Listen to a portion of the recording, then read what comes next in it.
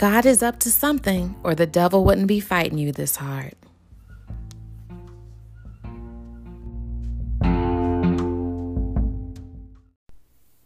Hey buds, welcome to the Before the Bloom podcast, where we grow through what we go through by sharing life lessons, all rooted in love and grounded in hope. I am your host, Jasmine, aka Brave Beauty 26.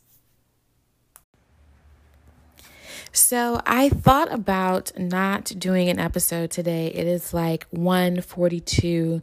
Scratch that, 1:48 a.m. And I've been up working like I normally do because I think I took a nap today. But I couldn't decide what I wanted to talk about. Or I didn't think I had anything to talk about. But then when I put pen to paper, everything just started flowing. And so today I want to tell you guys how I have been under attack. I remember once being told that sex dreams are a form of spiritual warfare, a means for bad spirits to attach themselves to us. And if you have a sex dream, you need to wake up and pray that thing right on off. Now, the other day I had a dream, and the guy was someone I'd never seen or met. And during the encounter, he turned into a terrifying and angry werewolf. Over the next few days, not only did I continue to have very negative dreams that I can remember pretty clearly, I reconnected with my best friend and then possibly disconnected from them within a couple of days. My grandma was hospitalized. My check engine light came on after my car stalled out, and it has about 30,000 miles on it. It was brand new when it was bought. I've been fighting this crazy level of fatigue as if like I can't sleep enough. I've been fighting crazy procrastination, and I had a date that went great that gave me crazy anxiety later, like just stressed out over any and everything with like no real reason. So after that dream, like all of these really crazy things just started happening, and I feel like it's been a little downhill since there, okay? Now, I mentioned to you guys a few weeks ago how excited I am about this vision God has given me, and that he told me I needed to push through. Push was probably my first episode for the podcast, I believe. I need to push through doubt. I need to push through fear. I need to push through whatever is in my way. If I want to see these things come to life, I'm going to have to push. Now, it was the last dream that was so heavy-handedly anti-ambition, anti-purpose, anti-all the progress I've been making on myself. It reminded me of the sex dream that I had a few days later. And then I had to awkwardly call my mom and ask her to pray for me because I was like, I am clearly under attack. Now, in the last dream that I had, I was returning to Jacksonville for a funeral.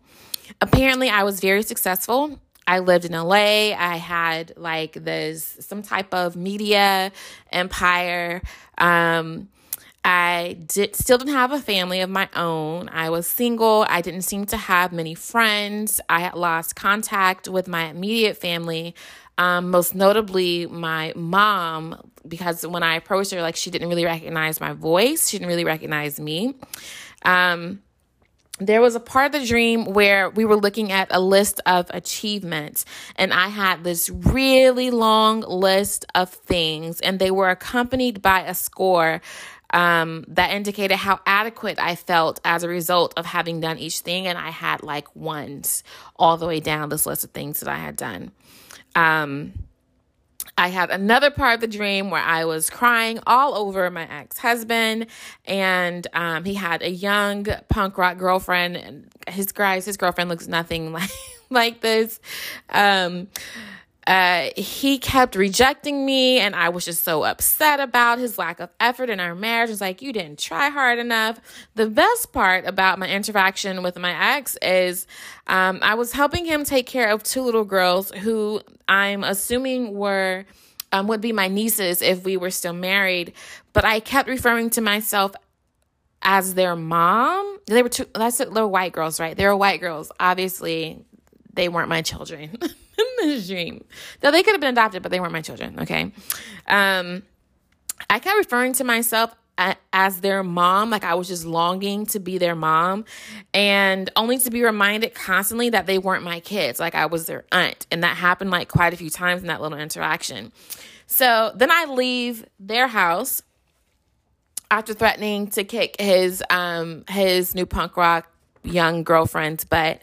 I leave their house. I get hit on by a 24-year-old college kid who favored Tupac. So people know that I'm a Tupac fan for real though, right? That's facts. And I was super flattered by him because apparently I'm a 31-year-old single, rich, intelligent female who can't find a man. That was basically, that was my narrative in this story.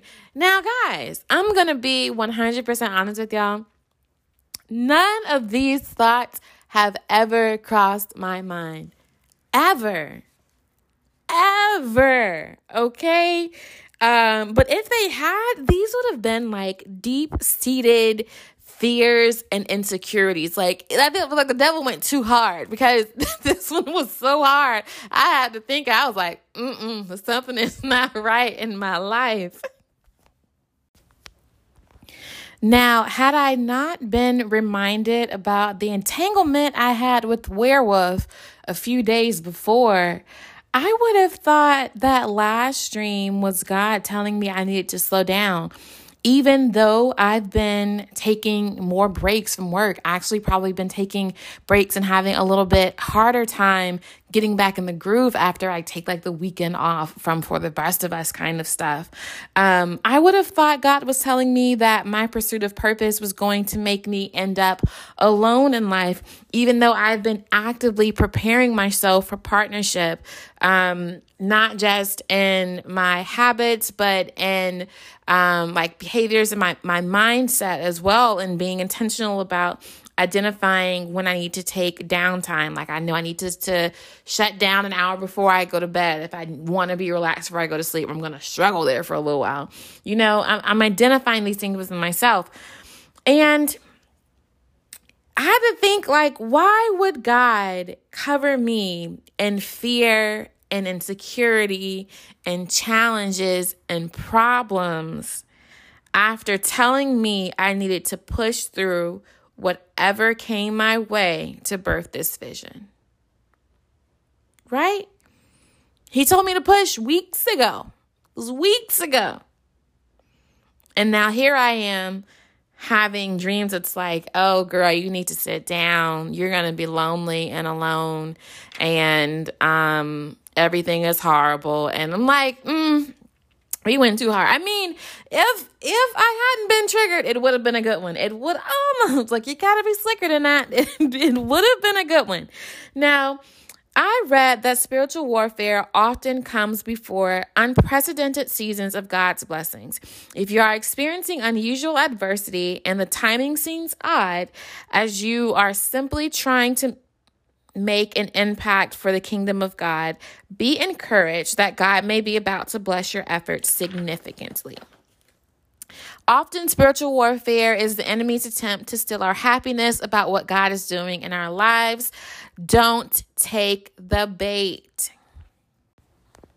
I had a Christian therapist, and she was really into this one guy. Some of her stuff felt a little woo-woo, and I'm sorry if you guys feel woo-woo, but this is my experience. I'm not going to lie to you guys, and it only gets better from here. Okay, so I bought a book from a guy that my Christian therapist really loved, and it's basically a Christian dream dictionary with prayers to combat different elements of spiritual warfare that you may encounter in dreams. I lie to you guys not. In the section where it talks about what to pray against if you have sex in a dream, it told you to pray against spirits that are aimed to destroy destiny, spirits of poverty, spirits of shame and disgrace. I lied to you guys not. I looked up what to pray against just by looking up sex. And those are the kind of things that it said to pray against. I can't make these things up. I can't. Like, that kind of blew my mind. It really took me a minute when I was writing them down. I was like, crap, that was like everything this last dream was.